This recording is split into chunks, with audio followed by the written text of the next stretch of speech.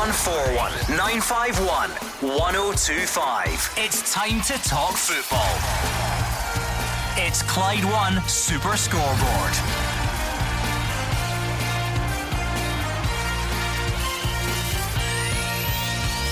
Good evening and welcome to Clyde One Super Scoreboard. Scotland are denied by a dubious late penalty at Hampden as Poland snatch a 1-1 draw. There was a first international goal for Kieran Tierney and a debut for Aaron Hickey, as well as some vital funds raised.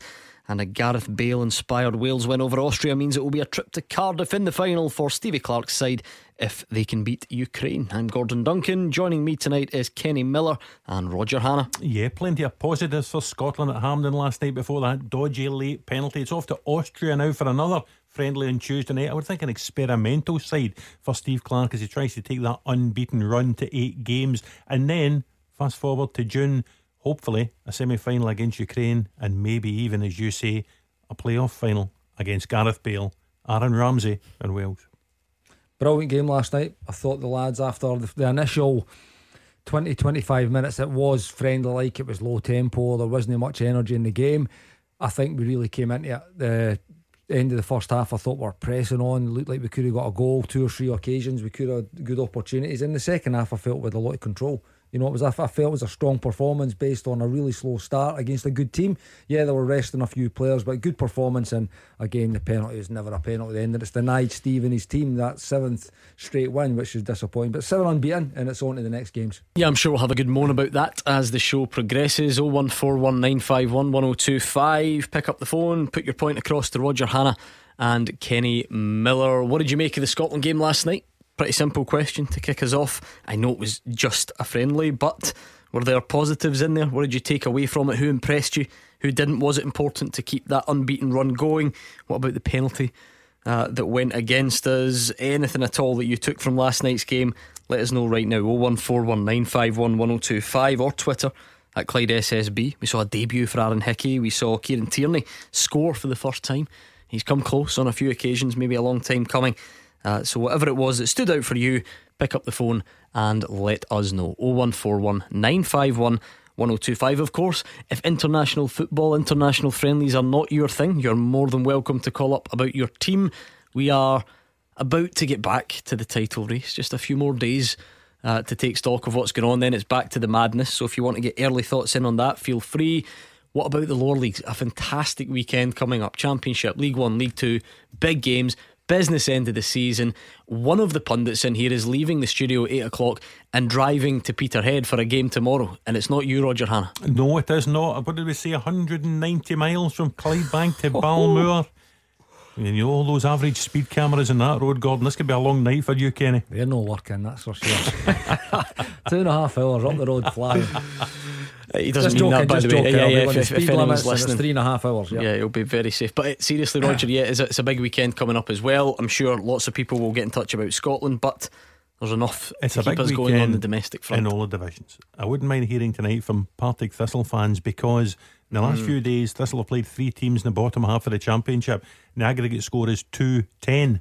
They now go to Kilmarnock tomorrow, and even if Ian McCallum's given up hopes of the title, they need to get back on the road with a result, because there'll be playoffs coming up and they need to show the sort of form they were showing just a few weeks ago. Into League 1, obviously the game of the day is in Peterhead, of course, Peterhead against Falkirk, but there's also that little matter of second against first, Airdrie against Cove Rangers. Cove looked as if they were scorching away with that league. If Airdrie win tomorrow, it's down to 2 points, Gordon. And of course Kelty Hearts, Kevin Thompson, they could win League 2 tomorrow. If Annan lose against Albion Rovers, Kelty beat Stenhousemuir. Last season's Lowland League champions will be this season's League 2 champions. And the beauty of it is, Partick Thistle fans, if you do want to phone, this is why we keep Kenny Miller around. Whatever team comes up, he's played for them. That's pretty much the rule. In fact, that'd be the last team you played for, wasn't it? That absolutely so was, hung yes. up the boots. It was, yeah. Maybe see you again next season, you never know. 0141 951 1025. Get your calls in and put your points across to Roger Hannah and Kenny Miller. You've got to make it a good night for Kenny. You've got to keep him awake, because he's got this drive to Peterhead coming after the show. So we'll do what we can to keep him company before he disappears. Let's hear from Stevie Clarke then, to put you in the mood. He says there were a lot of positives to take from last night's performance. He felt the penalty decision could have gone a different way.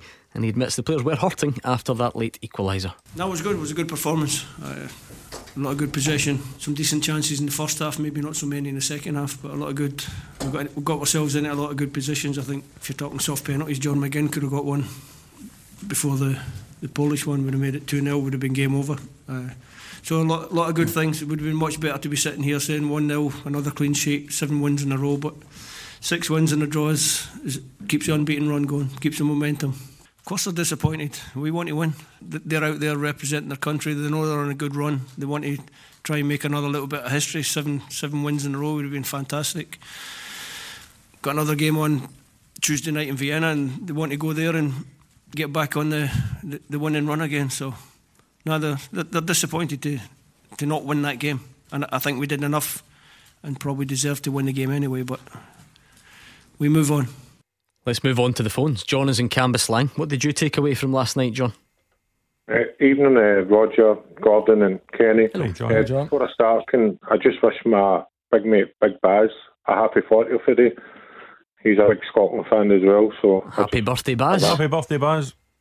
I just feel this could be our golden generation of players just now. Look at our midfield, it's strong. Our defence is strong. Striking wise, I mean, you think Lyndon Dykes wasn't there last night.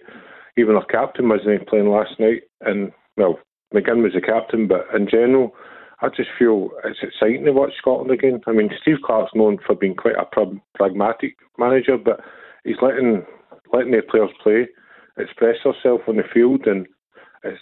I mean, a couple of years ago, you probably couldn't even sell it half a Hampden, but that was a friendly last night. That was near enough for sell it. It's exciting to watch Scotland again, and I'm actually buzzing for Scotland games again. It's just really, really good to watch Scotland and the Billy Gilmores, the Pattersons. It's just, I mean, take Craig Gordon, who's like 36, 37. All they players are 30 and under. It's really good to watch, and it's good to be a Scotland fan. Words you just never used to hear on this phone line for many, many years, Roger Hannah. And do you know what? He might even be right. Yeah, and listen, it's two-pronged. It sounds odd to listen to a Scotland manager. You heard the audio from Steve Clarke there, and he seemed frustrated because they hadn't won 7 in a row. They'd only won 6 and drawn 1. Quite an incredible run they've had. And I think, John talks about being excited. I think qualifying for the Euros last year sort of re-engaged the national team with a lot of their support. I think, if you don't get to a major finals in 23 years, people are going to get dispirited. They're going to stop going to games. They're going to lose interest in the national team. But as soon as there's that wee bit of success, as soon as you see a team getting to a finals, you remember that night. You'll always remember that night in Belgrade. David Marshall, Ryan Christie scoring the goal, the penalty save in the shootout. That got a whole nation on its feet again. And subsequent to that, although the finals themselves were disappointing, subsequent to that, this run of results Scotland have had under Steve Clarke has got the support engaged again. As John says, huge crowd last night at Hampden, and there's big games in the horizon. A semi-final, a final, hopefully in the summer, and you never know, we could be in Qatar come November. Kenny, I feel like John is onto something that it just feels a bit different at the moment. Look, last night was a 1-1 friendly draw against Poland, right? So there's clearly no need to get over the score about it. Yet everyone does kind of feel positive about it, and it was good, and the ticket sales speak for themselves, and we've got a squad full of players that are likeable and are playing at a good level. It just seems to be in a good place, doesn't it? I think so, and it's what it is I mean, I've said now for well over a year, I like the way the team looks, and it's not just the shape, it's the personnel within that shape, it's the options. But like you say, when you look at our bench, I've just wrote down players that never played last night. Midfielders, you've got Armstrong, McLean, Jack Ferguson. Centre back, Suter, Hendry, Halkett. You've got Dykes, Brown, Ross Stewart, who's been doing great for Sunderland. You've got Kelly, Clarke, Big Marshy injured. These are all guys that aren't playing. And it's such a strong squad. They're in a really, really good place at the moment. And again, I really like the midfield. I think we're so strong. There's creativity, there's work ethic. I mean, to see wee Billy running back 70 yards How and good walking was that? that one on the line, He cheered like a goal, didn't it? Well, it's as good as a goal, Gordon. It's absolutely as good as a goal. It was sensational. And some of the stuff that we played against a really good team, was really, really good. And we've seen that in the qualifiers. Again, you don't win 6 games in a row, and it was not as if it's against, with the greatest respect, the lower nations. Denmark were in there, Austria were in there. Again, a team we could have faced in the playoff final, you know. So a lot of really, really good stuff last night. So much positivity come from. Like you say, it's not like the Scottish fans. It's not like that kind of mentality I have, but we should be positive about this group of players because they have made us believe by obviously ending that long hoodoo and getting to the Euros. And I think that is like, it's the monkey off the back. And you know, it's like the reins are off now, and we're looking forward as a whole nation, as a group of players and staff, looking towards Qatar in this World Cup. It kind of speaks volumes, John, doesn't it, when the team's got many people enjoying friendlies that we don't even win. I mean, that maybe, I think that says quite a lot for the feel-good factor at the moment. Oh, definitely. I mean, obviously we know it wasn't a penalty, but just the way the team played the whole game, and it's, as I say, it was good to see Patterson getting a game. I don't know what's happening at Goodison, but I remember when Alan Hutton wasn't getting a game for his club team, and he was still getting picked for Scotland, and they let us down. Patterson would be the same, but it was just a real good factor to watch, and I just loved the positivity of the players. And you watched John McGinn during the game, and he was chasing everything. This is a friendly. He was chasing things down, and he was harrowing players, and he's just what a great player. And as you say, Kenny was saying, our midfield is absolutely phenomenal now. It's the ones that aren't getting in would probably walk into a Scotland team for a few years ago, but it's just great to be a Scotland fan again. And even Tuesday, it's a friendly game, but I'll be buzzing to watch it, and hopefully just play well, get a result, and just keep the momentum going. And come June, I mean, the players that are coming back, it'd be hard to get into the Scotland team now, where years ago it used to pick itself, but absolutely brilliant to watch Scotland do. And I'm a proud Scot, and I've always watched Scotland all the years. And I was at 97 when we qualified for World Cup at Parkhead. We won 2-0, and I didn't think I'd have to wait all these years again to qualify for another World Cup, but I've got a feeling. I've just got that wee feeling now that we're going to do it. I'll tell you what, I love John's positivity. What a way to start the show. And Roger, for most weeks out of the year, this show exists on fans of Glasgow's Big Two phoning up to say, well, if refereeing decisions had gone our way, we'd be top of the league. So I think since it's Scotland, we can all be biased together. But we just say we won that last night because it's the last kick of the ball. There's not anyone on this planet who's having that as a penalty. I think we just chalk it down as a win and move on. Does that seem fair? Yeah, that seems fair to me. Yeah, take the 1-0 win, 7 in a row. Bad decision, wasn't it? Agree. Yeah, we'll move on. Yep, 7 in a row, 1-0 win, and it's a winning goal for Kieran. I think that's why he was animated at the end of the game. Yeah, he was his raging, first goal, wasn't he never even celebrated that much. He looked really calm and composed, but he was raging at the end that it wasn't a winning goal. Seemed to have been given against Grant Hanley, is my understanding. I thought at the time, really, rather than Craig given. Gordon. Yeah, the referee seems to have explained after the game. And does that change anything for you as far as the No, well, it changes nothing whatsoever for me. No, it changes nothing. But what it also is, you go in and you have a look at what's going on, and you see he's no touched him. So you need to find another Something reason else. why you've actually gave the penalty. Because there's no doubt it was given based on the keeper coming rushing out. I don't care what anybody says. It was given for that, for Craig going thinking there's any kind of contact. Because if there was, there might have been justification for it. But no, I'm not having it. At full time, I felt it was quite easy. Yeah, do you know what? Who cares, right? Fine, bad decision, friendly. And then as the night wore on, it just started to annoy me more, thinking of, can you imagine that happens in a crucial game? Now, of course, there might be VAR, but last night was supposed to be the big night. It was supposed to be Ukraine. It was supposed to be for a place. I don't think I'm emotionally ready to miss out on the World Cup for a decision like that. Had it been Ukraine in the playoff, there would have been VAR at Hampden last night. So, and it definitely wouldn't have stood. I don't think good. That's fine. Just calm me. Just so. I'm just interested. Would VAR have looked at John McGinn's and think, well, you know what, there is contact. Yes, he never went down. If he goes down, I think the referee's got a decision to make. And based on what we've seen half an hour later, I think he would have gave it. Because I still think it would have been soft because there's minimal contact. I think his touch is just a little bit heavy, and that's when he kind of thinks, oh, I need to go down now because I've overran it. Because had his touch been right with the contact, they could have just slotted that in the goal. But his contact, and based on the decision, like I said, half an hour later, if he went down and gave the referee the decision to make, I think he gives it. Every now and then, Roger, one of those decisions crops up. They crop up every couple of months, which reignites the debate of, should you go down? And if the answer is no, then at what point are referees going to start giving decisions when players don't go down to then encourage them to stay on their feet. Listen, John McGinn was penalised for honesty. I think, as Steve Clarke said in that audio, quite easily I've given a penalty for John McGinn. There was contact, he tried to stay on his feet, the ball dribbled behind for a goal kick. I think if he'd gone down, he would have got a penalty kick. But tonight, when you go home in the late hours, if you worry again, and you're concerned about 1-0 or 1-1, just remember it could be worse. We could be Italy. That is true, by the way. What about that? As much as I like to think everyone in Europe's talking about our great 1-1 draw with Poland, I don't quite think that's the case. I think there was a certain other result that sent shockwaves. 35 efforts on target, I think. Sorry, 35 efforts on goal, however many hit the target, and they lose to a 92nd minute goal. Terrific goal by North Macedonia, who now take on Cristiano Ronaldo and Portugal. What a route that is to get to a World Cup. Is there an equivalent of Clyde One Super Scoreboard in North Macedonia? Can we find out? Maybe give them a call and see how they're feeling this afternoon. I bet there'll be Skopje scoreboard. Something like that. We need to find the river, wouldn't you? It's not just the city. Come on, think about it, Roger. Good point. Right, I'll give you the next couple of minutes to come up with that. Thank you, John and Cambuslang. We're going to speak to Ken on the line very soon.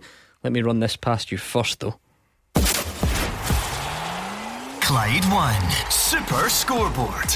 Golden goals. Right, I know it's the international break, but this is in full swing. We're in serious cash now in golden goals. We've at least 19 games left for Celtic and Rangers to score more goals and increase the cash total. Every time they score, no matter the competition, we throw at least £250 into the pot, and one of you lucky lot will win it at the end of the season. So that includes Scottish Cup, European ties, league business as well. We're already at 20,750, and it could be all yours tax free with one simple text. I know you've got until the end of the season, but don't be that guy that misses out because you haven't bothered to text and you forget about it. So to win, text GOAL to 61025. That's GOAL to 61025. It's £2 to text plus your standard message rate over 18s only, and the full terms and online entry are at Clyde1.com. Lines close 6pm Saturday 21st of May. So for your chance to be the winner, text GOAL to 61025 right now, and we'll speak to Ken on the line next.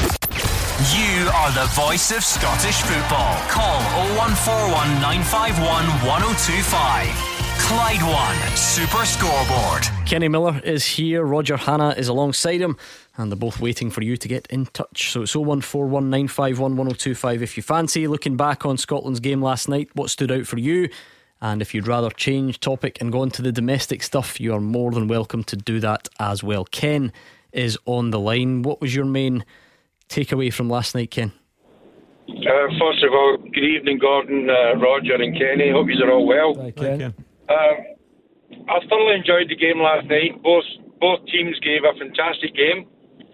However, what I'm going to say is that I felt that the draw was the best outcome. It wasn't about Scotland and it wasn't about Poland last night. Last night was about the children of Ukraine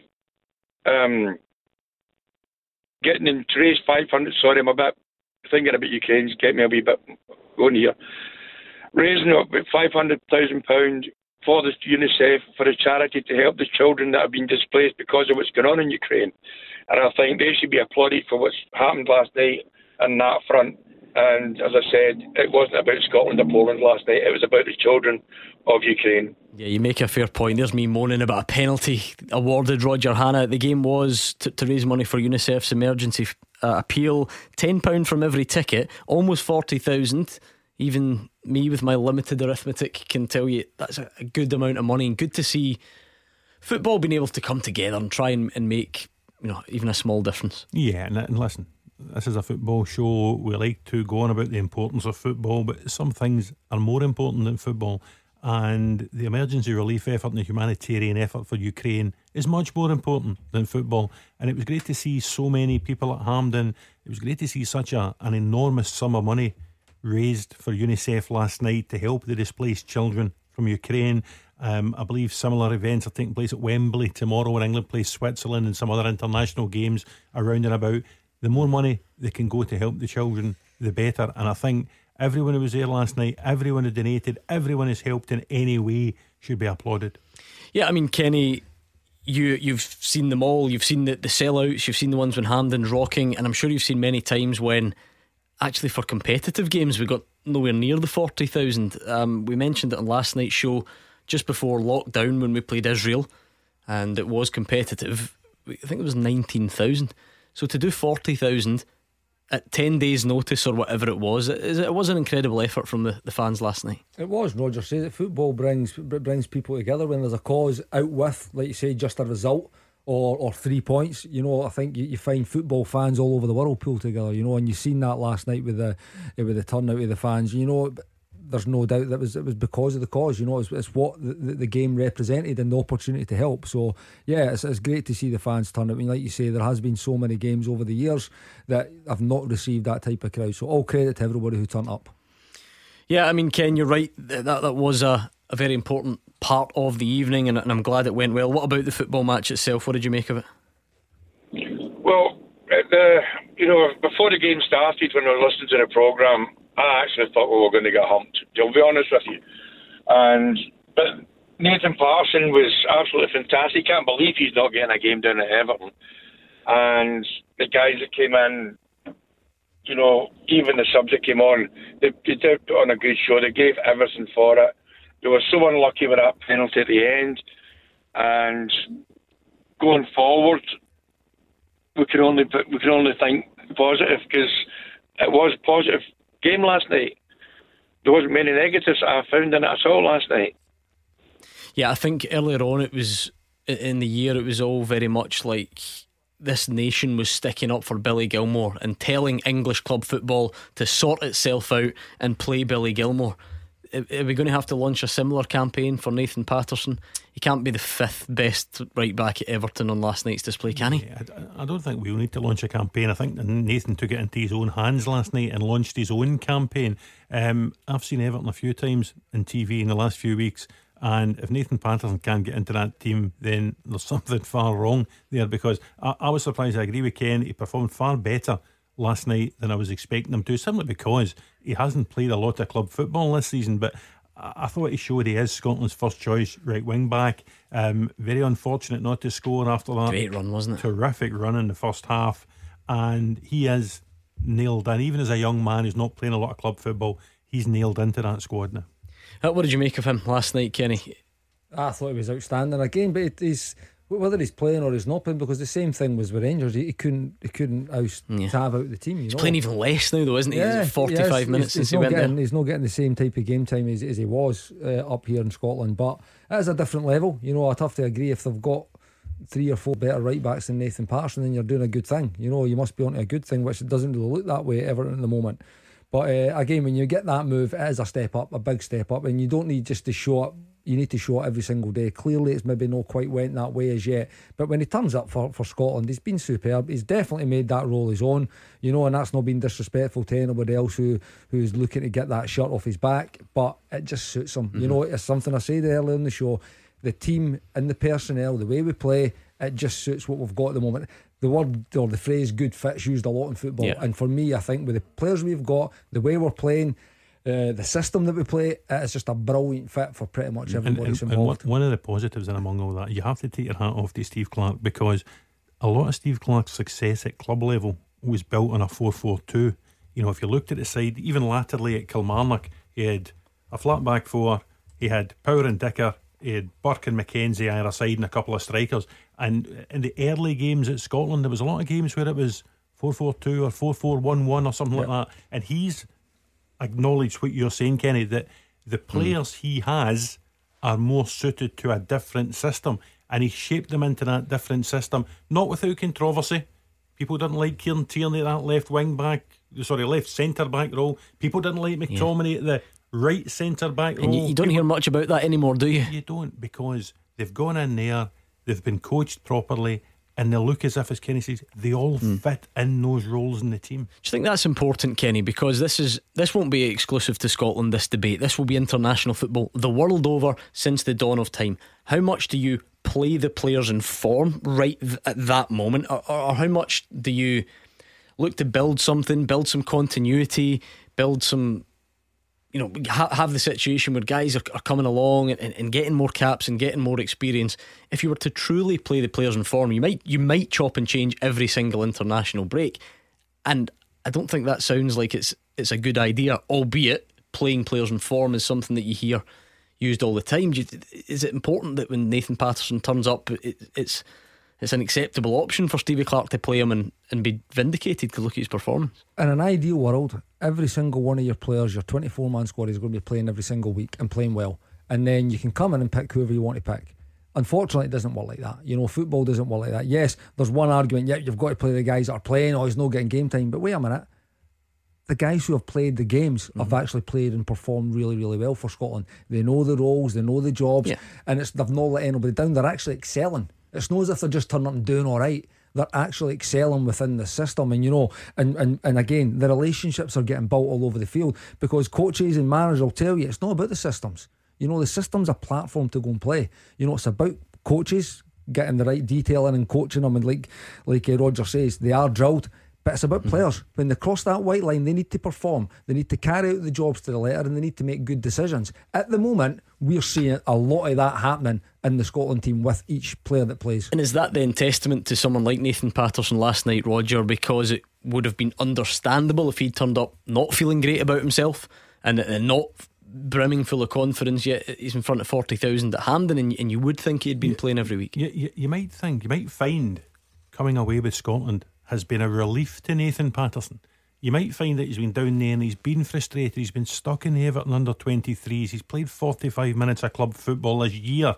So coming away with Scotland, seeing familiar faces, joining guys that he's won the previous 6 games with, that might just lift him. And certainly by the look of his performance last night, it will lift him. And it'll energise him. Exactly. You've only got to look at the opposition that we potentially could be facing in Gareth Bale. Yeah. Like some players love, most players love representing their country.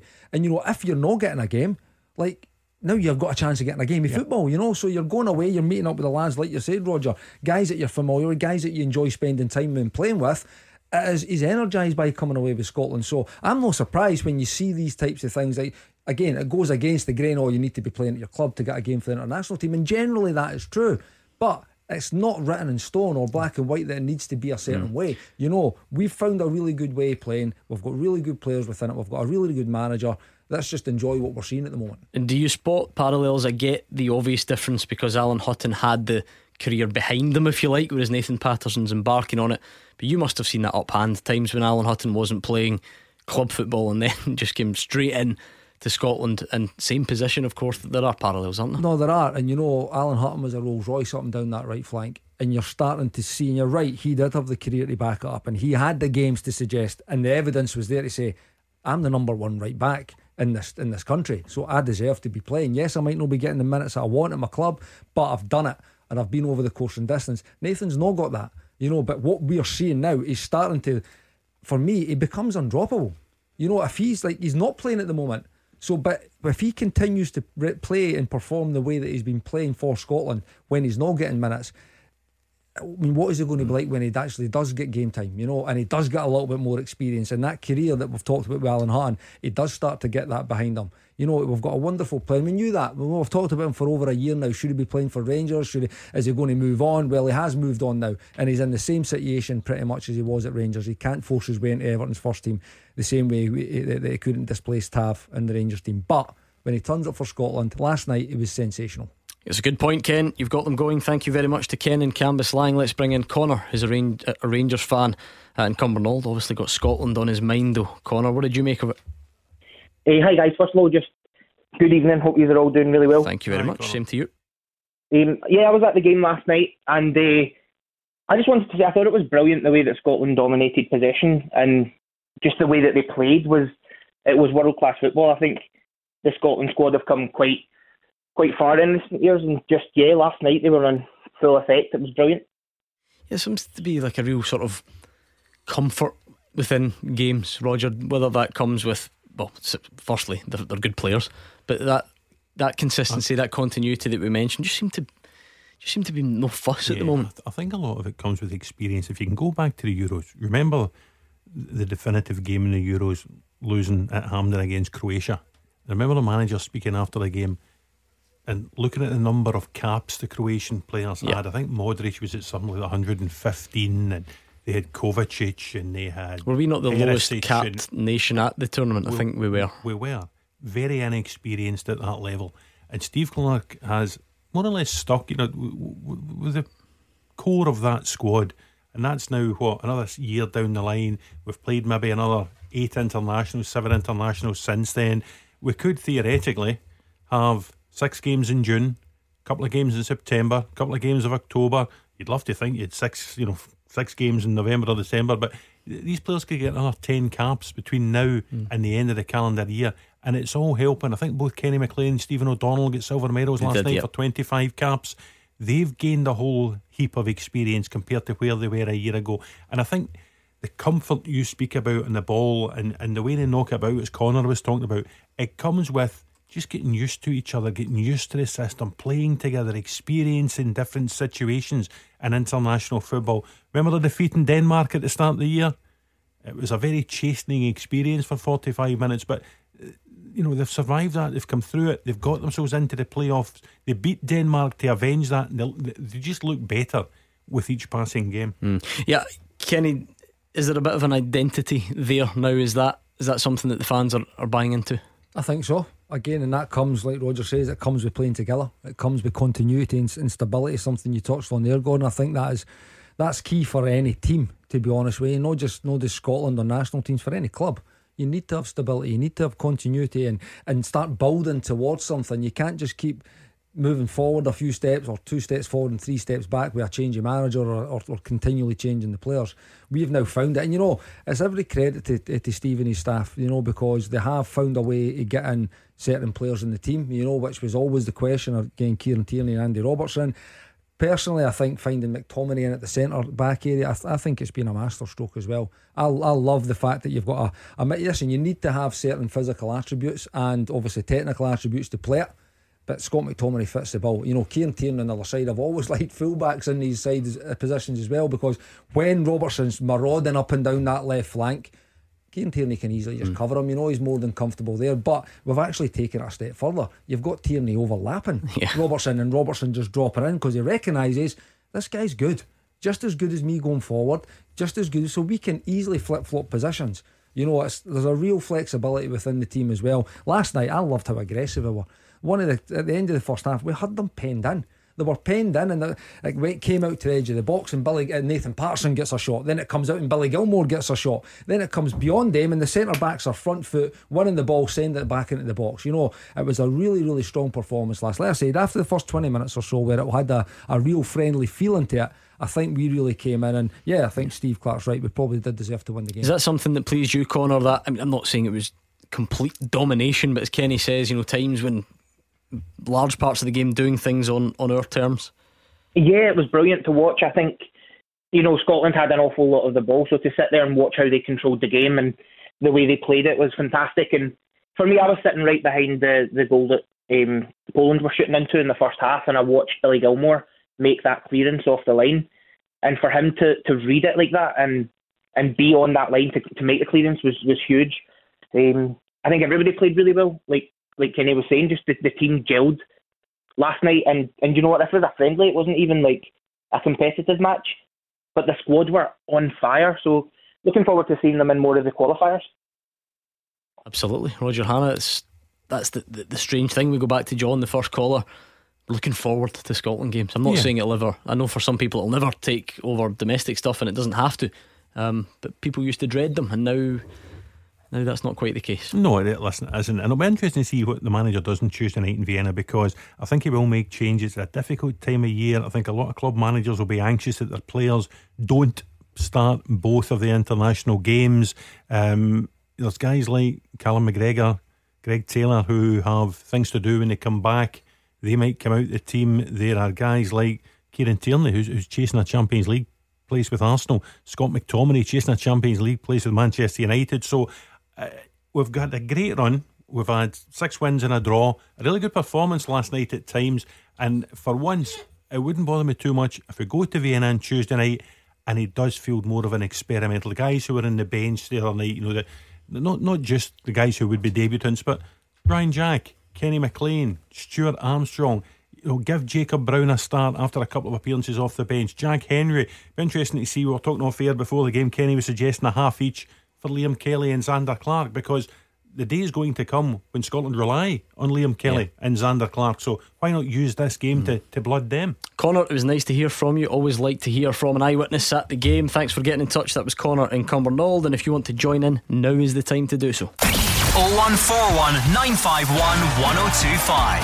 This is Scottish football's league leader, Clyde One Super Scoreboard. Roger Hannah and Kenny Miller are here. It's 0141 951 1025, or it is Twitter at Clyde SSB. We have been hearing from the likes of Stevie Clarke. The last caller brought up Nathan Patterson. Let me just quickly give you Stevie Clarke's thoughts on that before we take a call from Paul on the line. This is what the manager had to say about the limited game time at Everton. If you're working well in a Premier League football club, an English Premier League football club, your fitness levels are going to be decent. You're going to be able to play minutes on the pitch, and I think Nathan showed that tonight. He just started stretching a little bit on the pitch, and I decided that it's better to be safe and take him off. But he was excellent. I don't think it was a surprise to see the early signs of cramp setting in, Kenny. That's natural, isn't it? Well, when you're playing in that position for a young man, again, it's just, he could have been playing every week and still got that, issue, because you're asked to play that role, and you're up and down so much. You just need to give energy. You need to be that outlet on that right flank, and he'd done it great, so it was no surprise to see him. I mean, he might have been taking him off anyway, but great. I mean, that's just a wonderful performance from Nathan, as it was. I think one of the callers was at the corner of the last one says to a man, I think Scotland played. So I mean, you're hard pressed to actually pick one out to actually say this is how, like a man of the match, for instance. But I think again, they're just turning up now. There is that consistency of performance now. Each time Scotland turn up, you know what you're going to get. And that's something as a manager, I'm sure Steve's so happy with, that he knows when he turns up, he's getting that bare minimum. He's getting that 7 out of 10. More often than not, at the moment, we're getting more like 8s and 9s. Absolutely. And in fact, I think Paul in Cardonald's got another name he wants to mention that's not been brought up yet. Paul, take it away. Hi Gordon, how you doing? Good, Roger, Kenny, how you doing? Hi Paul. Oh, good, Paul. My point was, I'm a Rangers man through and through, but I thought Greg Taylor was outstanding. I thought the boy got him doing well.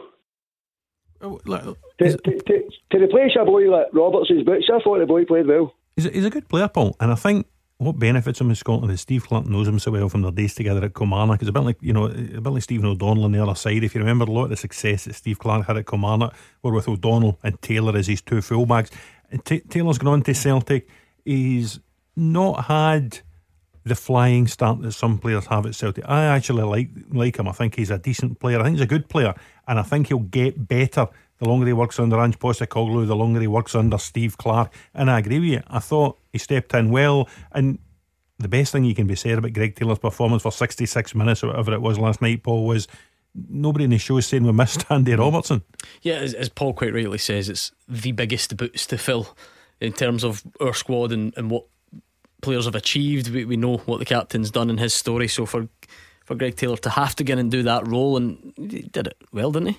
He did. I mean, he's not, like you say, he's no Andy Robertson, so he's going to have to play the role the way Greg Taylor can play it. He's not going to get forward at the pace that Andy is. He's not going to give you the same on the other side as what Nathan Patterson is.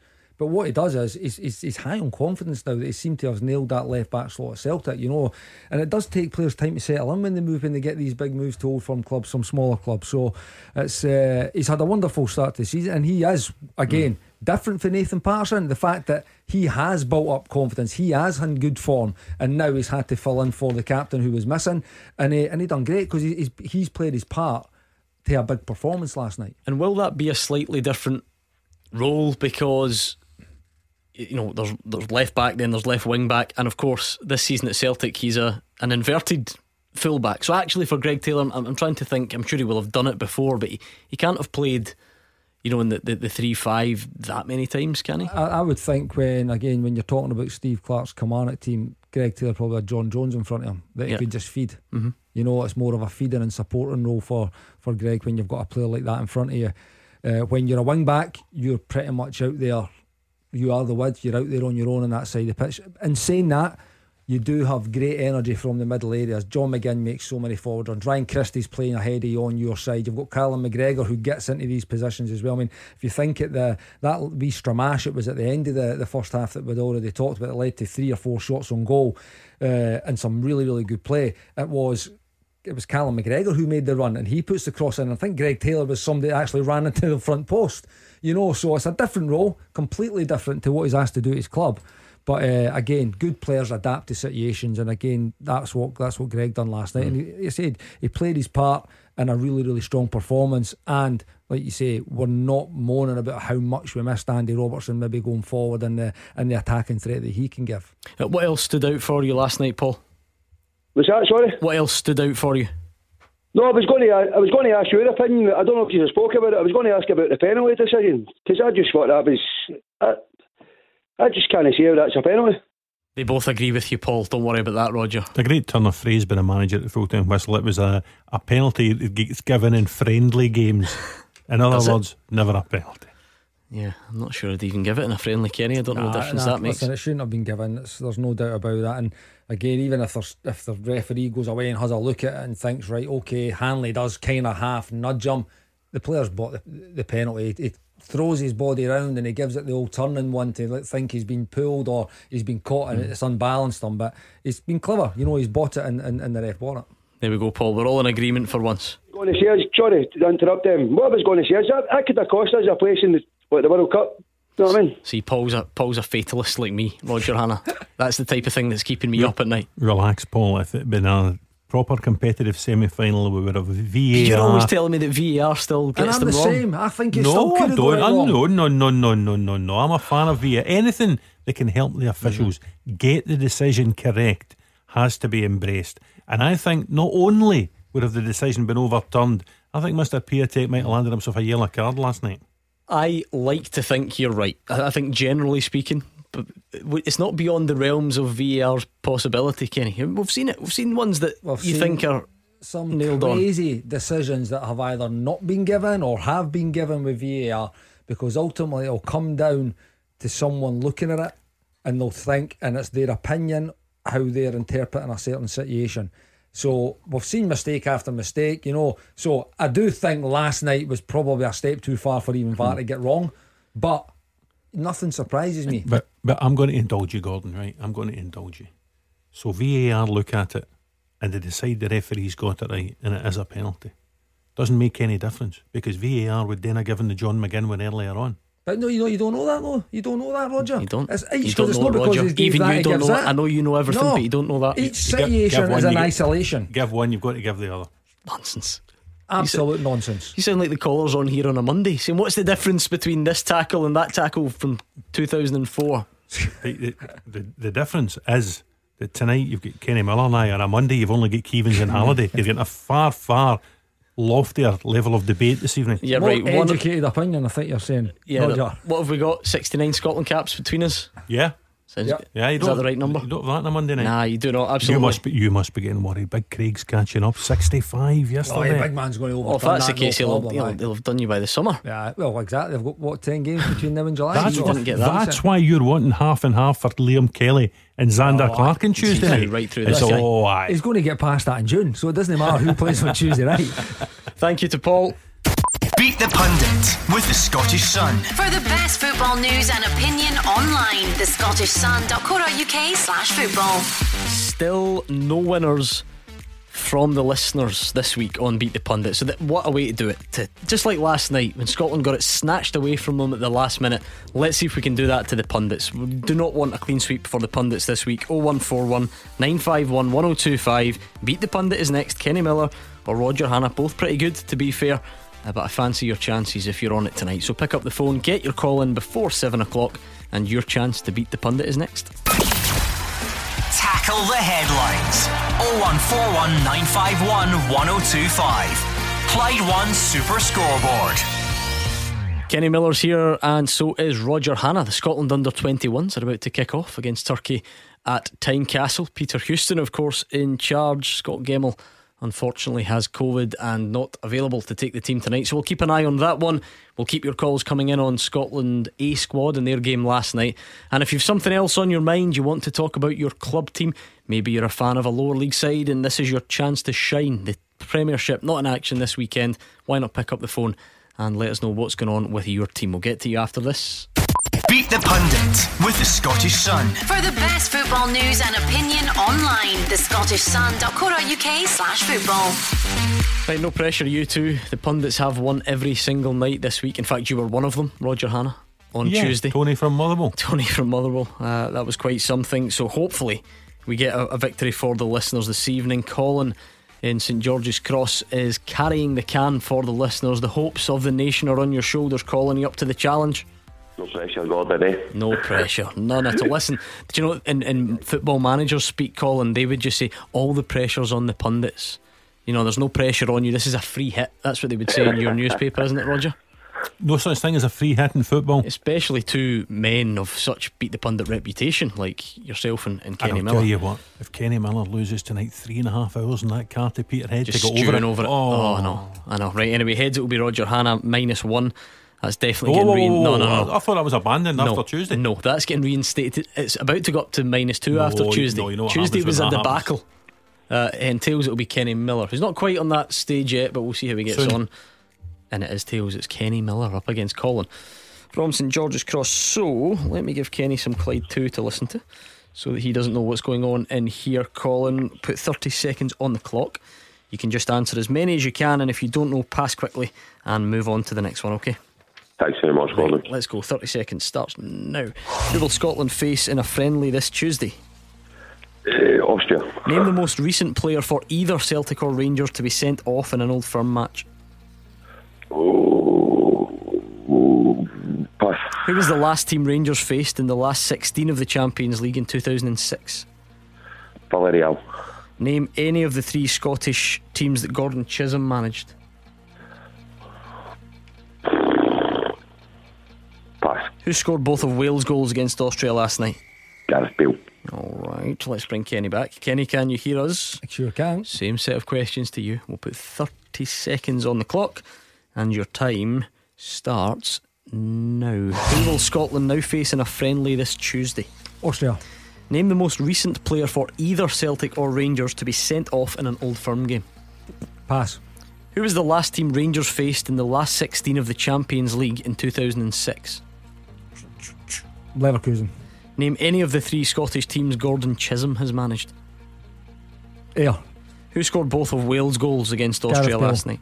Name either side that Owen Coyle has managed before joining Queen's Park today, either Scottish side. Ross County. Just in time. What's the verdict, Colin? I think Kenny's just stole it at the end there with an injury time winner. There's nothing better than injury time winner, Colin. He did get one more question, Yeah, but we're always Colin, good for them, Kenny and my team, and I'm always thankful for them, buddy. So thank you for that all through the years. yeah, Colin's a Partick Thistle fan, in case you couldn't tell. Right, who will Scotland now face on Tuesday? It is Austria. You both got it, 1 each. The most recent player for either Celtic or Rangers to be sent off in an Old Firm, Roger? Callum McGregor or Alfredo Morelos. So should none have of you guessed got that it. one. The last team that Rangers faced in the last 16 of the Champions League in 06 was Villarreal. Colin got that. That was a great shout, I thought. Would you have got that one, Roger? Yeah, I was fortunate enough to be there. Great game. That was a great shout. Name any of 3 Scottish teams that Gordon Chisholm's managed: Dundee United, Dundee, or Queen of the South. So it's still Colin who's in front, I think, isn't it? Who scored both of Wales' goals? Gareth Bale. You both got that. And name either side from Scotland that Owen Coyle managed before joining Queen's Park today: Ross County or St Johnstone. So it wasn't a last minute winner he got, Colin, but a last minute equaliser, which means we're on to the tiebreaker now. Here's the way it works, Colin. I will read the question, I'll get Kenny to give me his answer on paper, and I'll then give you the nod to give me your attempt. Okay? Okay, thanks, Colin. The question is this: how many goals have the Scotland men's national team scored since the year 2000? Quick, calculators out. Listen, there would have been a few lean years across that period, I'm sure. How many goals have the Scotland men's national team scored since 2000? Kenny Miller, write it down and hold up your paper, please. He's putting a bit of thought into this. You don't get that long. Right, okay, what's your verdict, Colin? 132. Okay. Colin says 132. Kenny, read out what your answer says. 166. 166. The answer, you're both quite a bit off, is 240. Colin, I am devastated to tell you that he has pipped you on the tiebreaker. Hard lines, Colin. Better man's won. I don't know about that. Lucky, No, Colin. that A was lottery. absolutely lucky. Yeah. You're too honest. Just because he played for your team, Colin. You're too nice. It Thanks for was a taking good game. part. Good way to game for the end of the week. Good man. That was Cheers, Colin, Colin. St George's Cross. You'll have the sounds blasting all the way to Peterhead now. Honestly. Why do you want me beat, Gordon? It seems like you want me beat. A landslide for the pundits. I don't like it. It ruins my weekend if you win every night in the week. But there we go. Can't argue with that. 240 goals since the year 2000. So how many's that a year? 22 years, over 10 a year, 11 a year. That's good. Is it? I don't know. How many of them did you contribute? 18. Yeah, well, there we go. Good effort from Colin and Kenny. Well done to Kenny. Right through gritted teeth. Cheers, mate. 01419511025 on the phones, or at Clyde SSB on Twitter. Let's hear a bit from the goal scorer last night briefly. Kieran Tierney, first time he scored for Scotland. I think you could tell by his reaction he was a bit worried that it wasn't going to stand. I didn't know if there was VAR, so for a minute I was thinking, is this onside or offside? But obviously it's good to get the first goal. That's me get one own goal and one goal for Scotland now, so that's me even. It was just a shock, innit? When did I score a header? So obviously buzzing, great ball in by McGinn, and the set piece coach Austin works a lot in that. And the manager actually said, if I don't score this game or next game, I'm going back to Park. So luckily. There we go. I feel like he deserved a Scotland goal, Roger Hannah. He's just been so good for so long for Scotland, and he was one of the remaining ones to try and get on the score sheet for the first time, and it happened last night. Yeah, and listen, he's just ticking another thing off in his career achievements, if you like. A shout out for Austin McPhee as well, the set piece coach. Great delivery by John McGinn. I mean, there's always a goal scorers they get credit, but what a ball it was into the box from the right hand side, an in swinger with his left foot by John McGinn. John McGinn, of course, works at Villa day in day out with Austin McPhee, and it's interesting just watching this under 21 game, still 0-0 after 4 minutes at Tynecastle. Interesting to see the camera go into the main stand. Steve Clark, John Carver, Stephen Naismith, Chris Woods, Austin McPhee, they're all there to watch the next generation. Yeah, like I said, Kenny, if anyone deserved a goal for performances over the last couple of years, he would be right up there on that list, wouldn't he? Yeah, he's a top player, Kieran Tierney. You know, he has been for a young age, breaking through at Celtic. Experienced so much as well for a player so young, you know, so much success. But, you know, he epitomises what like to play for Scotland means. You know, he's all in, heart on his sleeve. But again, he's a wonderful footballer. And you see the fact how easy and how well he does in a different role. You know, he could easily have maybe down tools thinking, you know what, I'm just as good in that position as Andy Robertson. I would rather be there because that gives me an opportunity to show how good I am going forward. But you know, he gets in, he does the job. He's played right back as well. You know, he's played right back for Scotland. He's been asked to do so many different roles in different positions, but as soon as whatever he's asked to do, he goes and does it, and he does it so well. You know, a wonderful footballer, and I was delighted for him to get his goal last night. Let's bring in Andy in Royston and see what he made of it. Andy? Hi, good evening, Gordon. How you doing? Got to admit, I bottled it there. I've no phone for a while, and when the producer phone put me through, the music came on for Beat the Pundit.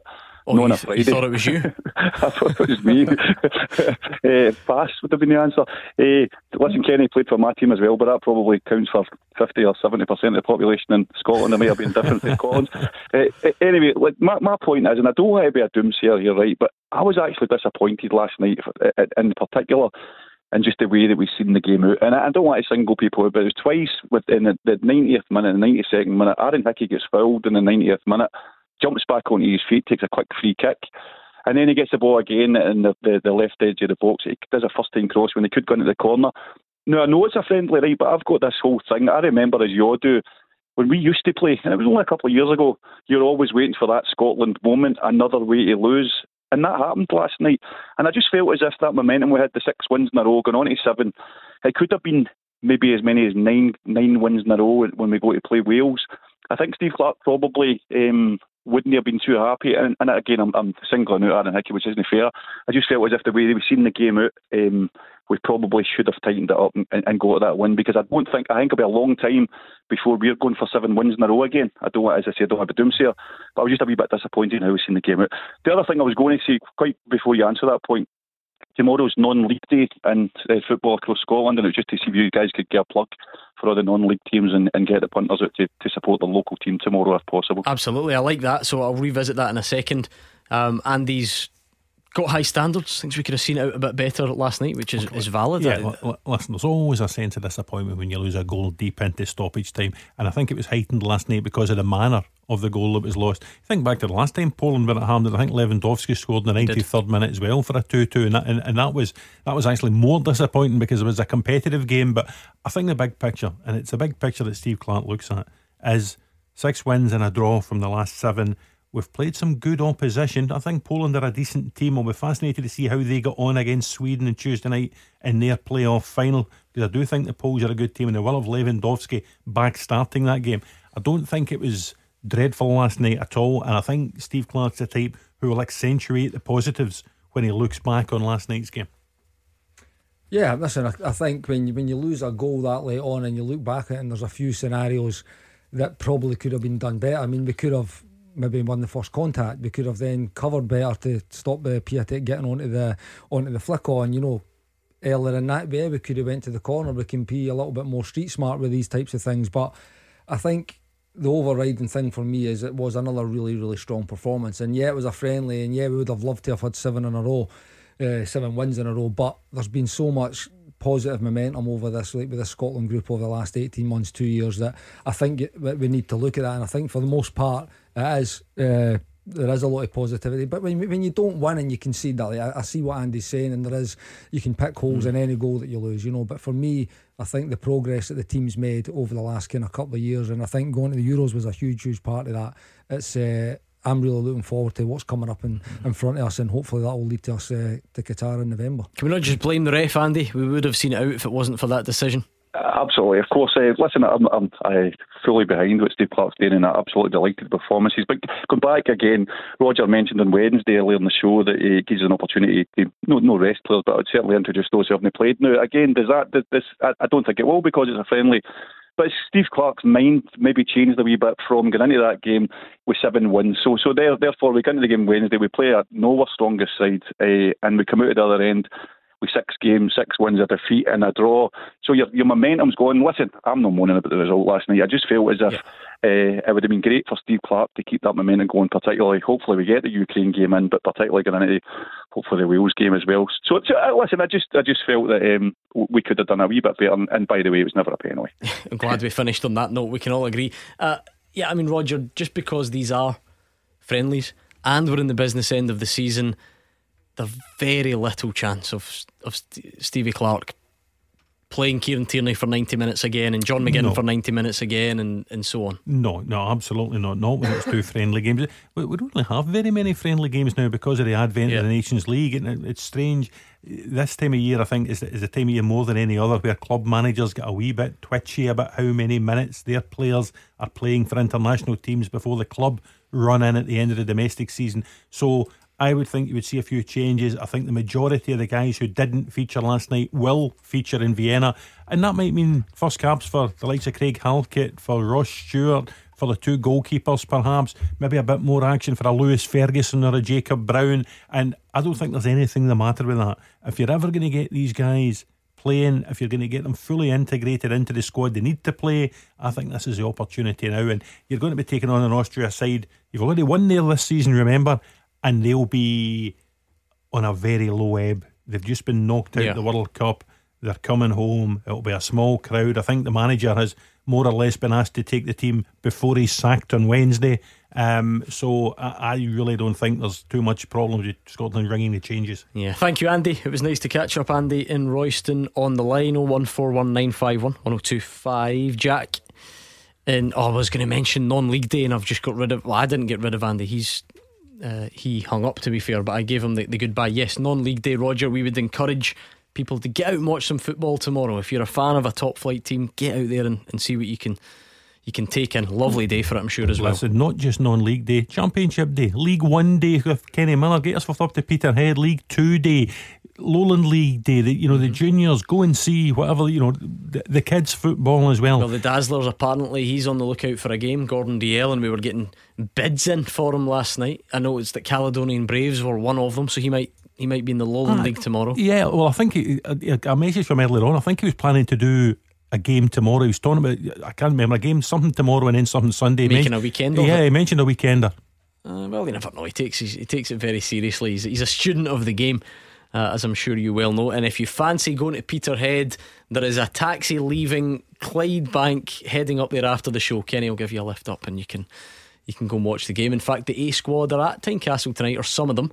The ones that are familiar with Tynecastle, it looked like there. It was Craig Gordon and Aaron Hickey. Who else? Yes, Lewis Ferguson was there. Yep. Watching the under 21s. 13 minutes gone. Scotland 0, Turkey 0. It's alright. It's fairly. In fact, yeah, they're all Lyndon Dykes, Billy Gilmore. Yep. Tell you what commitment that is for Lyndon Dykes. He's not even fit to play for the A squad, and not only is he in with the team, he's out watching the under 21s as well. Yeah, and Steve Clark's spoken about that commitment before. I think the last time Lyndon was injured, he was suspended, wasn't he? And he still wanted to come up, and he wanted to go to the away game and whatever that trip was. And I think that is the sort of almost like a club mentality that the managers manage to instill in those players. None of them ever want to miss out on anything. Yeah, I like that. Let's bring in Jack and Shettleston and get his point. Jack. Hi guys, how you doing? Not bad, you? Jack. Not bad. Just to get your thoughts on Lowry. How do you think he'll get on? He's done really well the last few games played for Rangers, and then 2 goals the other day. I think he's quite a good player. I think he'll do well for Scotland if he starts getting minutes for Rangers. This is the perfect call to sort of link the international and the club scene, Kenny, because he's right. Alex Lowry got a double in the 2-1 win against Turkey for the Scotland 19s. Again, cracking goals. Scored brilliant goals against Celtic's B team, didn't he, just before the international break? What do you think? Real talent. Again, he's not that Scottish, I think, in the way he sees it, he plays, the way he receives the ball, how kind of calm he is, how he moves with the ball. Obviously he's already made his debut. He's got a few appearances under his belt for Rangers first team, and again he's slotted in, and again he looks very easy on the eye. It does look slight. He's very young, obviously still, but he's a real talent and a prospect coming through at the Rangers Academy. So it's I'm sure the Rangers have got high hopes for him. I think what fans watching and seeing him the way he's playing for the appearances he's had in the Rangers first team, how he kind of handles the B games, and then obviously the 19s, he's probably ready to, again, maybe next year it might be a loan move for him if he's not going to be able to make a mark at Rangers, and see how he gets some like first team minutes in real football when there's 3 points at stake and there's league medals up for stake as well. I think he probably will need that if he's not going to break through in the Rangers first team, which I think he's probably a few years away from that. As much as he's had a couple of fleeting appearances in the first team, I don't think he'll be a regular starter. Definitely not. Maybe on the bench every now and again, but it might be better served to actually go out and get a loan deal under his belt where he's playing week in, week out.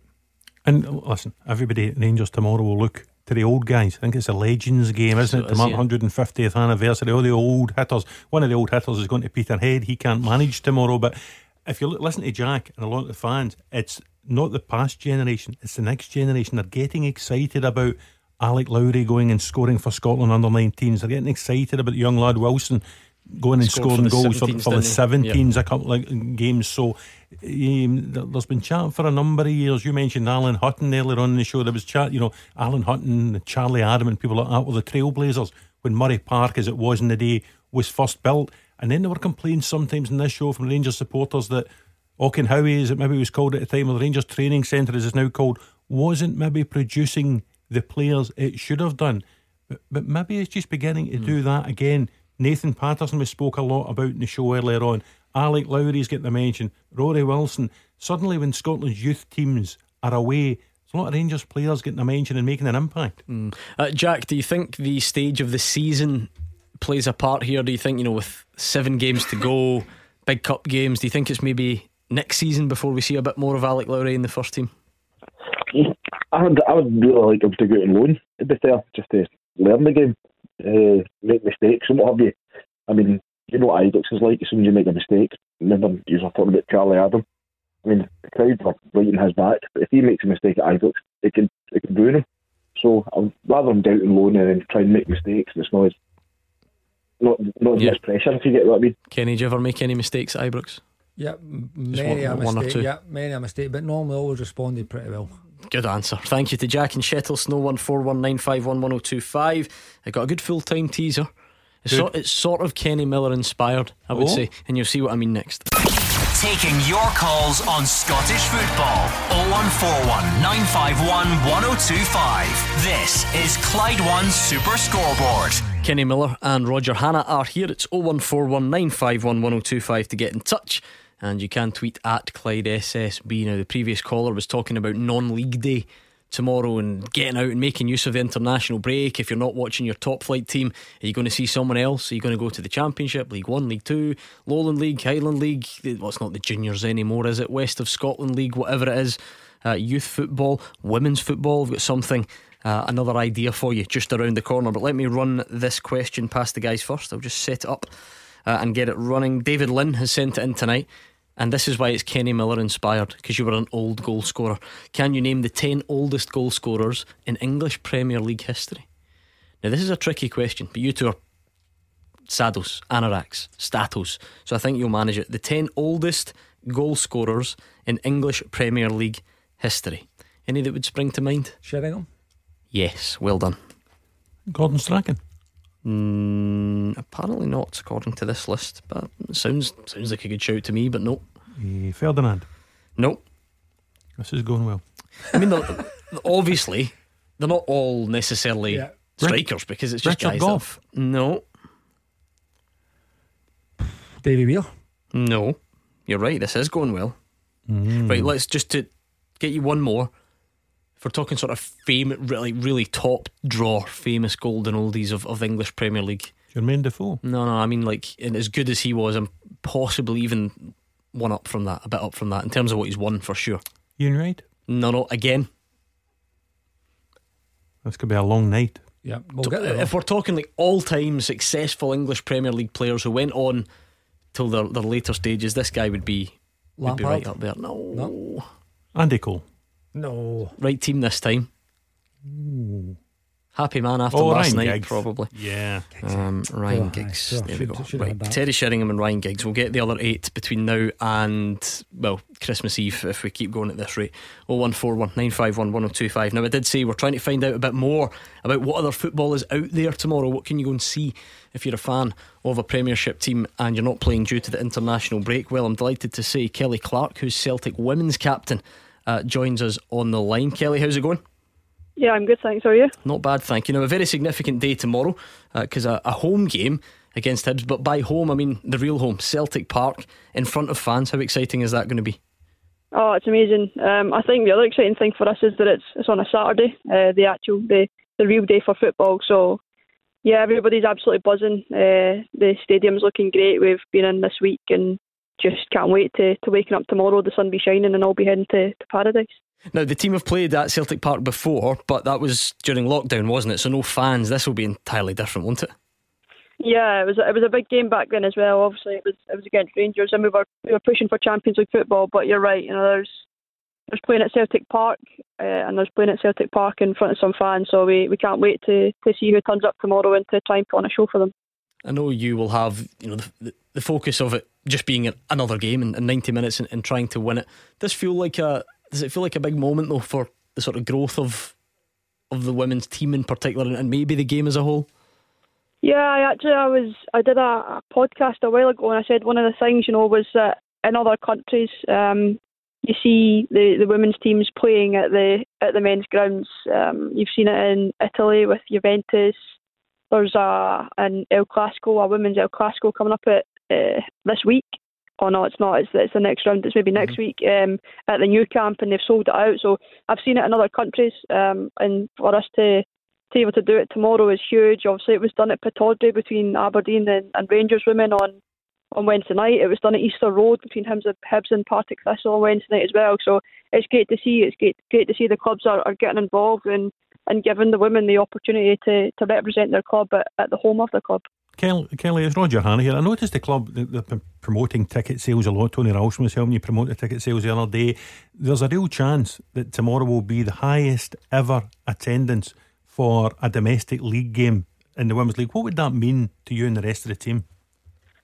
I think it's amazing. We, especially during COVID last year, we felt like we really connected with the fans, and it's just, as a female for years now, we've been putting a lot into football. We treat it as seriously as the guys treat it, and just to see the developments that keep happening. You know, the fact that it feels like it keeps getting bigger, and more and more people seem to be getting involved. You know, there's folk that now come and watch us when we're playing away in Aberdeen, and it's just getting bigger and bigger. So if we could break a record tomorrow, then it would be absolutely amazing. And you know, like I say, the fans last year, they really helped us. Their support through social media last year was immense, and it really gave us pushes in times where things were maybe a bit difficult. We were tired towards the end of the season, so it would be amazing to see them in person tomorrow and to get their support, and like I said, to hopefully put on a show for them and keep them coming back and bringing their pals with them. And we heard the interview after the Scotland game last night with Kieran Tierney. He was talking about it was important he scored the goal for Scotland because he'd scored an own goal before. Surely it's important for Sarah Harks to score for Celtic tomorrow after her man scored at Celtic Park against Celtic earlier in the season. I'll tell Sarah that one tomorrow. I'll tell her, and hopefully that gives her any motivation that she does need to go and grab a goal. She actually scored against Hibs in the league, so I'm sure she'll be going for another. Obviously it is the international break. That's not an accident. I'm sure it's the perfect opportunity, Kelly, to maybe, you know, capitalise on that, get extra fans along. And I know it might seem like for you guys that you've got the job in hand of focusing on the 90 minutes. Do you allow yourself to think about that wee girl that comes along for the first time tomorrow and maybe falls in love with the game and it sort of grows that way? Can you allow yourself to think of that side of it? I think we can. We know that we're all trying to encourage these young girls. I still think, even with all the visibility that we get nowadays, I still think there's little girls out there that go out and maybe watch Celtic men play every Saturday that don't realise that this is a dream that they can live too. So first and foremost, we want 3 points. But if there are 5-year-old girls that come along tomorrow that see us for the first time and go away and tell their teacher on Monday that they want to become a footballer, then we've also done our job in that role model aspect. On the pitch then, Bill, like we said, it's a game, you want to win it, you know, and get the positive result. What type of challenge are you expecting? Oh, a big one. Hibs have already taken points off of us. They've been one of the top teams in the league and for quite a few years now. They've been really close in all of the games against the top teams in the league this year, so we know that they'll want to come and spoil our party. They had a bit of a party at Easter Road on Wednesday night and they managed to get the 3 points, and I'm absolutely certain they'll do everything that they can to leave Celtic Park with 3 points tomorrow. We know that they're dangerous all over the park, so we have to be at our absolute best and like I say, try and put on a bit of a show. But yeah, we know that it won't be easy. Does that bring an extra pressure? I mean, I know it's not like you never played in front of a crowd before, but just when you're talking about putting on a show, there is that occasion feel to it. Do you think that adds anything extra pressure wise? I don't know if it's pressure or if it's more exciting for us. I think, you know, in some of the bigger games we played in front of a big crowd at the cup final at the tail end of last year, and we really stepped up to the occasion and won the cup. So I think to some people they might look at it and think pressure, but within the squad it's more excitement. You know, we want to be playing in front of big crowds. We want women's football to continue to grow, and if we were to crumble under pressure, then how do we justify saying that we want an even bigger crowd the next time? So I think the team are just really excited. We're excited to get on the park, to be doing the warm up, to see who turns up and to play football in the sun at Paradise. And Kelly, tell us, the manager Fran Alonso, he strikes me as quite a big character. What impact has he made on the club, and what impact has he made in the team? He's a big character. He's so full of energy, so passionate, and it's contagious. You know, he's all about football. He lives, breathes, sleeps football. It's football constantly to Fran, and his energy, especially on these big games. You know, the game against Rangers last year at Celtic Park, his own energy really brushed off onto the team. And you know, it's the last 5 minutes of the game when you're feeling a bit tired, and Fran's still going mental at the side of the pitch, that you kind of roll up your sleeves and think, come on girls, he's still got the energy to jump about and shout about like a dafty, so we can do this for him, you know. So yeah, he's a big character, but it's really contagious. He's just a football man, and he would have us playing a football game at Celtic Park every day if he could. So I'm sure he'll be absolutely buzzing tomorrow, and I'm sure, similar to last year, his energy will rub off onto us if needed. Yeah, I've noticed him speaking very highly about Celtic Park and looking forward to enjoying that experience. Thank you very much to Kelly Clark, Celtic women's captain, for joining us. Like we said, trying to just flag up a few options for you tomorrow if your top flight team is not in action, and that's certainly one of them. We hope that occasion goes well, goes to plan for everyone involved. I think season ticket holders at Celtic can get free tickets, and there was a general sale as well, so hopefully that big crowd and continue to grow the women's game, particularly here in Glasgow and the West. In fact, Craig is in Airdrie and you're going along tomorrow, Craig, is that right? Yeah, I've got my 8-year-old daughter in the car. I'm going to take dogs abuse Gordon because my friends are going to hear me. I'm actually a season ticket holder at Ibrox, but through the girls' football team, they've been given discounted tickets. So I think there's something like 25 of them going tomorrow. So she's in the car and she wanted to, when she heard it on the radio there, she's like, is that where we're going tomorrow? So just hearing the Celtic captain talking there, obviously I think girls' football, especially being a dad to a young girl who's playing, I think it's obviously massively improved even the amount of girls teams, especially in the west of Scotland, over at Hamilton Palace, Ravenscraig, Broadwood, the amount of girls that play every Saturday and Sunday. So I think there'll be a lot of kids there tomorrow. I know there's 25 going from our academy and they're all super excited. Brilliant. What's your daughter's name, Craig? Chloe. I hope you and your teammates enjoy it. What's the team as well, Craig? Who's she representing? It's not through the club, but it's a Gartcairn Football Academy from Airdrie. She's going with them. Brilliant. Listen, Chloe, I hope you and your teammates have a great day. You can phone us on the way back from the game, or phone us on Monday night and let us know how it goes. Thank you. Okay, bye. Bye. That was Chloe and her dad, Craig. There we go. That's what it's all about, Roger Hannah. My daughter's like 1, so maybe a bit early. She's got a Euro 2020 ball that I stole from her live shows that she puts in her mouth like a dog and sort of crawls. I don't know if that's a sign of anything to come. But, well, listen, a very promising Motherwell ladies side. I think Craig Slater, former Kilmarnock player, plays at Forfar now as head coach there. He's super enthusiastic. Kelly was talking there about the enthusiasm of Fran Alonso rubbing off in the girls. Let me tell you, Craig Slater's enthusiasm for his coaching role will rub off in the Motherwell in the future generation. So it's never too early.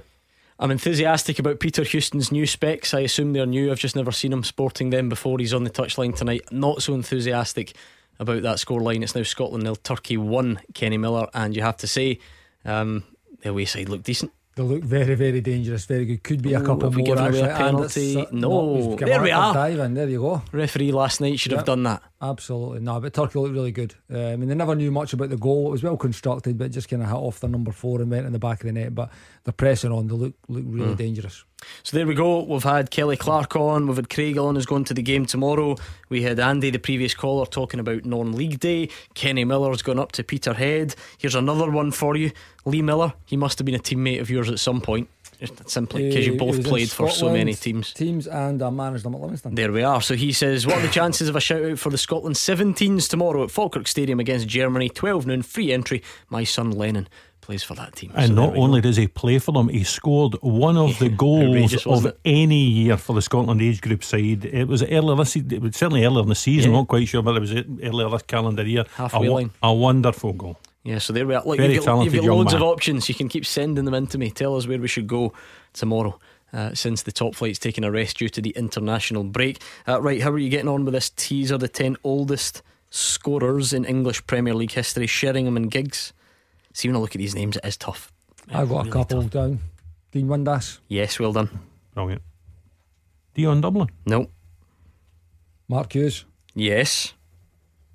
I'm out, Roger. On you. Roger has never been the second best pundit at the full-time teaser. Oh no, before. that's not fair. No, and so far you're dominating this. I've seen Daz. It's normally those Tuesday nights when Daz's phone keeps lighting up. It's weird. That's funny. He's What really a good. coincidence. Gary Mack.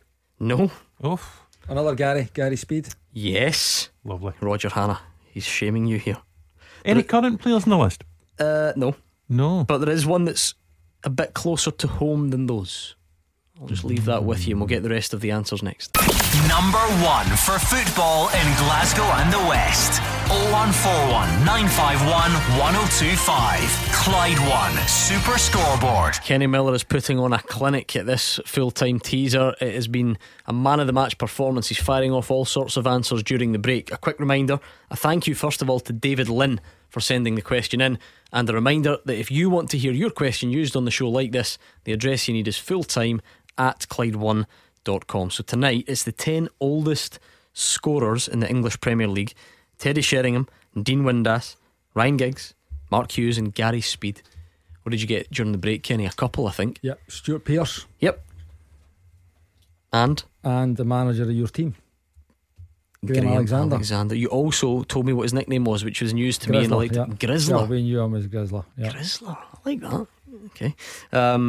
Yes, so you've got 3 to get, and we'll get them hopefully before the end of the show. We've been talking about different games you can go and take in tomorrow. We had Kelly Clark on from Celtic Women. We had Lee Miller giving his son Lennon and the Scotland 17s a mention. We've got Wee Scooch on here, says Ibrox Stadium is the place to be for the Legends match tomorrow. That's right, big names. Who did you say? Turning up. Wee Scooch. Wee Scooch. I love it. You had me worried there. I thought I'd read out one of those names that's actually got a sort of hidden meaning. You'd have got an invite to that, would you not? But once I was employment was killed it. Priorities. Yeah. If you see Kenny Miller dashing away from Peterhead at any point, then you know where he's off to. Speaking of League One, Craig is an Airdrie fan on the line. If you're talking game of the day in Scotland tomorrow, Craig, I wonder if you against Cove Rangers at Airdrie might have a claim for that. Oh, absolutely. Obviously with the international break, and looking at some of the championship fixtures and that as well, but I cannot see by our game for the biggest game in the country tomorrow, just with what's at stake. But obviously that's my biased opinion, but it was just to see how Kenny thought it would go tomorrow. Obviously being in the dugout at Falkirk, he's seen both teams up and close, and it's just to see what he thought about the run-in and what he thinks for the game. Kenny? Yeah, listen, huge game, massive opportunity for your team to actually go within striking distance at the top of the league to Cove. Again, they're the 2 best teams in the league at the moment, there's no doubt about that. I really, really like Airdrie. I like the job that Ian Murray's done. I think they've got some really, really good players, good attacking players, and solid, don't give a lot away. So Cove again, both teams, we're talking earlier about stability and continuity. Both teams have had that over the last kind of 3 or 4 seasons, and they're both teams again. Know both of the players, played with both of them, Ian Murray and Paul Hartley. So it'll be a really, really good game. Both teams flying at the moment, absolutely flying. So again, I wouldn't like to call it either way. I think maybe Airdrie just being at home and with their attacking threats could maybe edge it, but the experience that Cove have got and some of the quality they've got in their team is very, very good. Craig mentions it's his bias, perhaps, Roger. I'm not sure it is. It's first against second or second against first. There's 5 points in it, and what are we, 6 games to go, is it, in League One? Is that right, Kenny? Yep, that's correct. So I don't think Craig's been harsh on himself by saying it's his bias. That's a cracker. And I was going to ask Craig, do you think you need to win tomorrow, Craig? Because we are running out of games in the league programme. If you can get the win tomorrow, get to within 2 points, it gives you a sniff of the automatic promotion, doesn't it? Oh, absolutely, and that's what I'm obviously hoping for. We've failed in so many playoff finals over the years. But to have this team and to see what they're doing now, I mean, Cove, they're 20 games unbeaten, Airdrie are 14 games unbeaten. The 2 of them are absolutely flying. So obviously respect to Cove, massive respect to them. They've been professional in everything they've done this season. They've ground out wins. They've only been beat 3 times. It's going to be absolutely massive, but we have to win. A draw suits Cove more than it suits us. And remember, Craig, don't worry about this year's playoff final. Mark Wilson's no longer at the club. That was penalties. It was a lottery, Craig, wasn't it? Well, do you know what? I'll stick up from there, because in that playoff game against Alloa, we absolutely battered them at our place, and we still never get any joy. I know. Do you know what? I argue my favourite hobby in the world would be probably to take the mickey out of Mark Wilson and Gordon Dalziel. It just is. It's a real pastime of mine. So it's easy to sort of have a pop. But see, when you look back on that season, Craig, imagine getting lumped with Livy in the league and all of it. Look at what they've done since. Aye, exactly, and that's been the thing as an Airdrie fan as well. Over the years, there's been us in Ross County, we're on a par, and they kind of pulled away.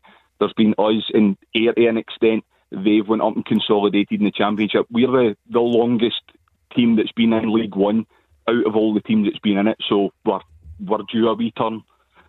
Right, don't tell them I said that though. I'm not sticking up for them any longer.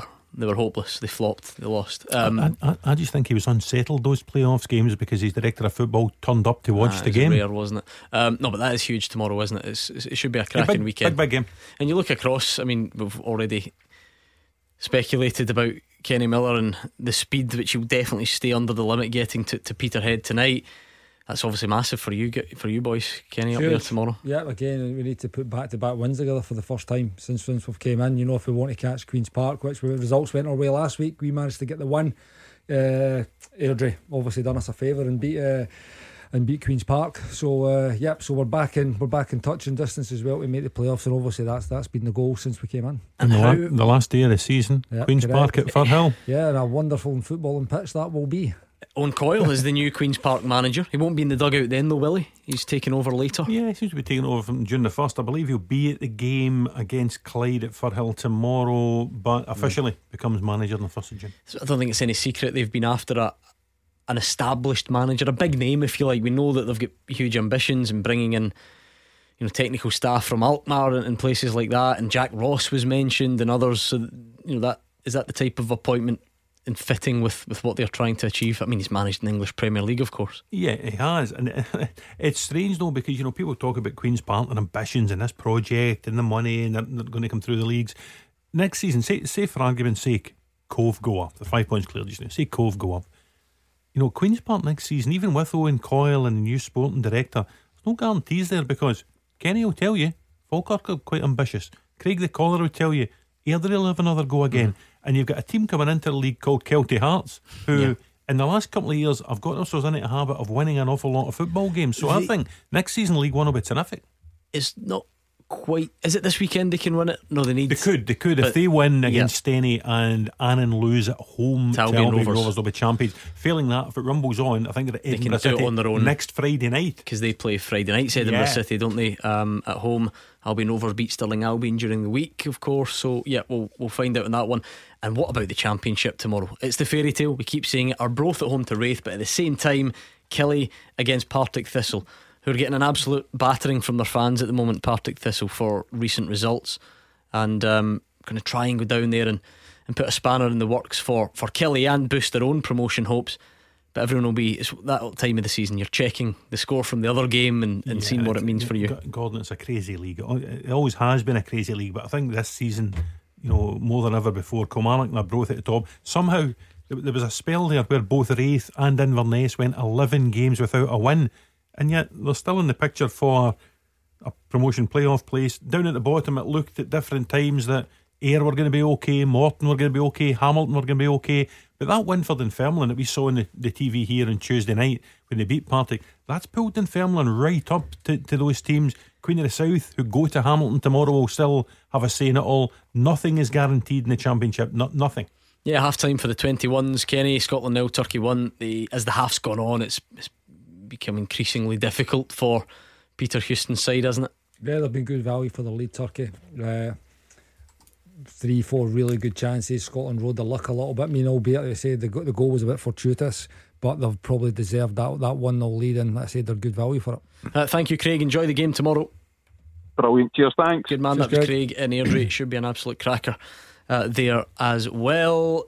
I think that's pretty much us. Of course, Scotland are in Vienna as of Tuesday to take on Austria in that friendly. Let's try and round off this teaser before we go anywhere. We're looking for the 10 oldest scorers in the English Premier League history. You've got Terry Sheringham, Dean Windass, Ryan Giggs, Stuart Pearce, Grizzler, Graham Alexander, Mark Hughes, and the late Gary Speed. You've got 3 to get. Now I'll give you a wee clue on one of them.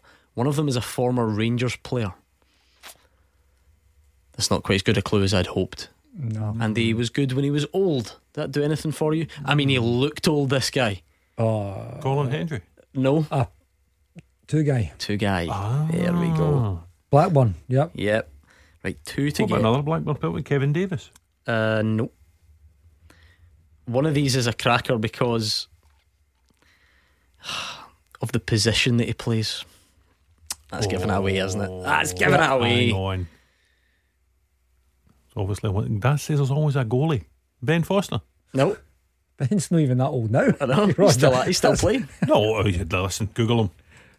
Who are we thinking? Schmeichel. Yeah, Peter Schmeichel. For Villa. Unbelievable, isn't it? Right, last one then. Yeah, probably the trickiest of them all. I don't even know who he would have been at when he scored. I'm looking at his Wikipedia. Wimbledon, maybe.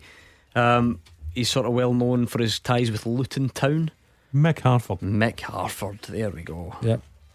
I think that took a clue, didn't it? That was going to be I would never have got that.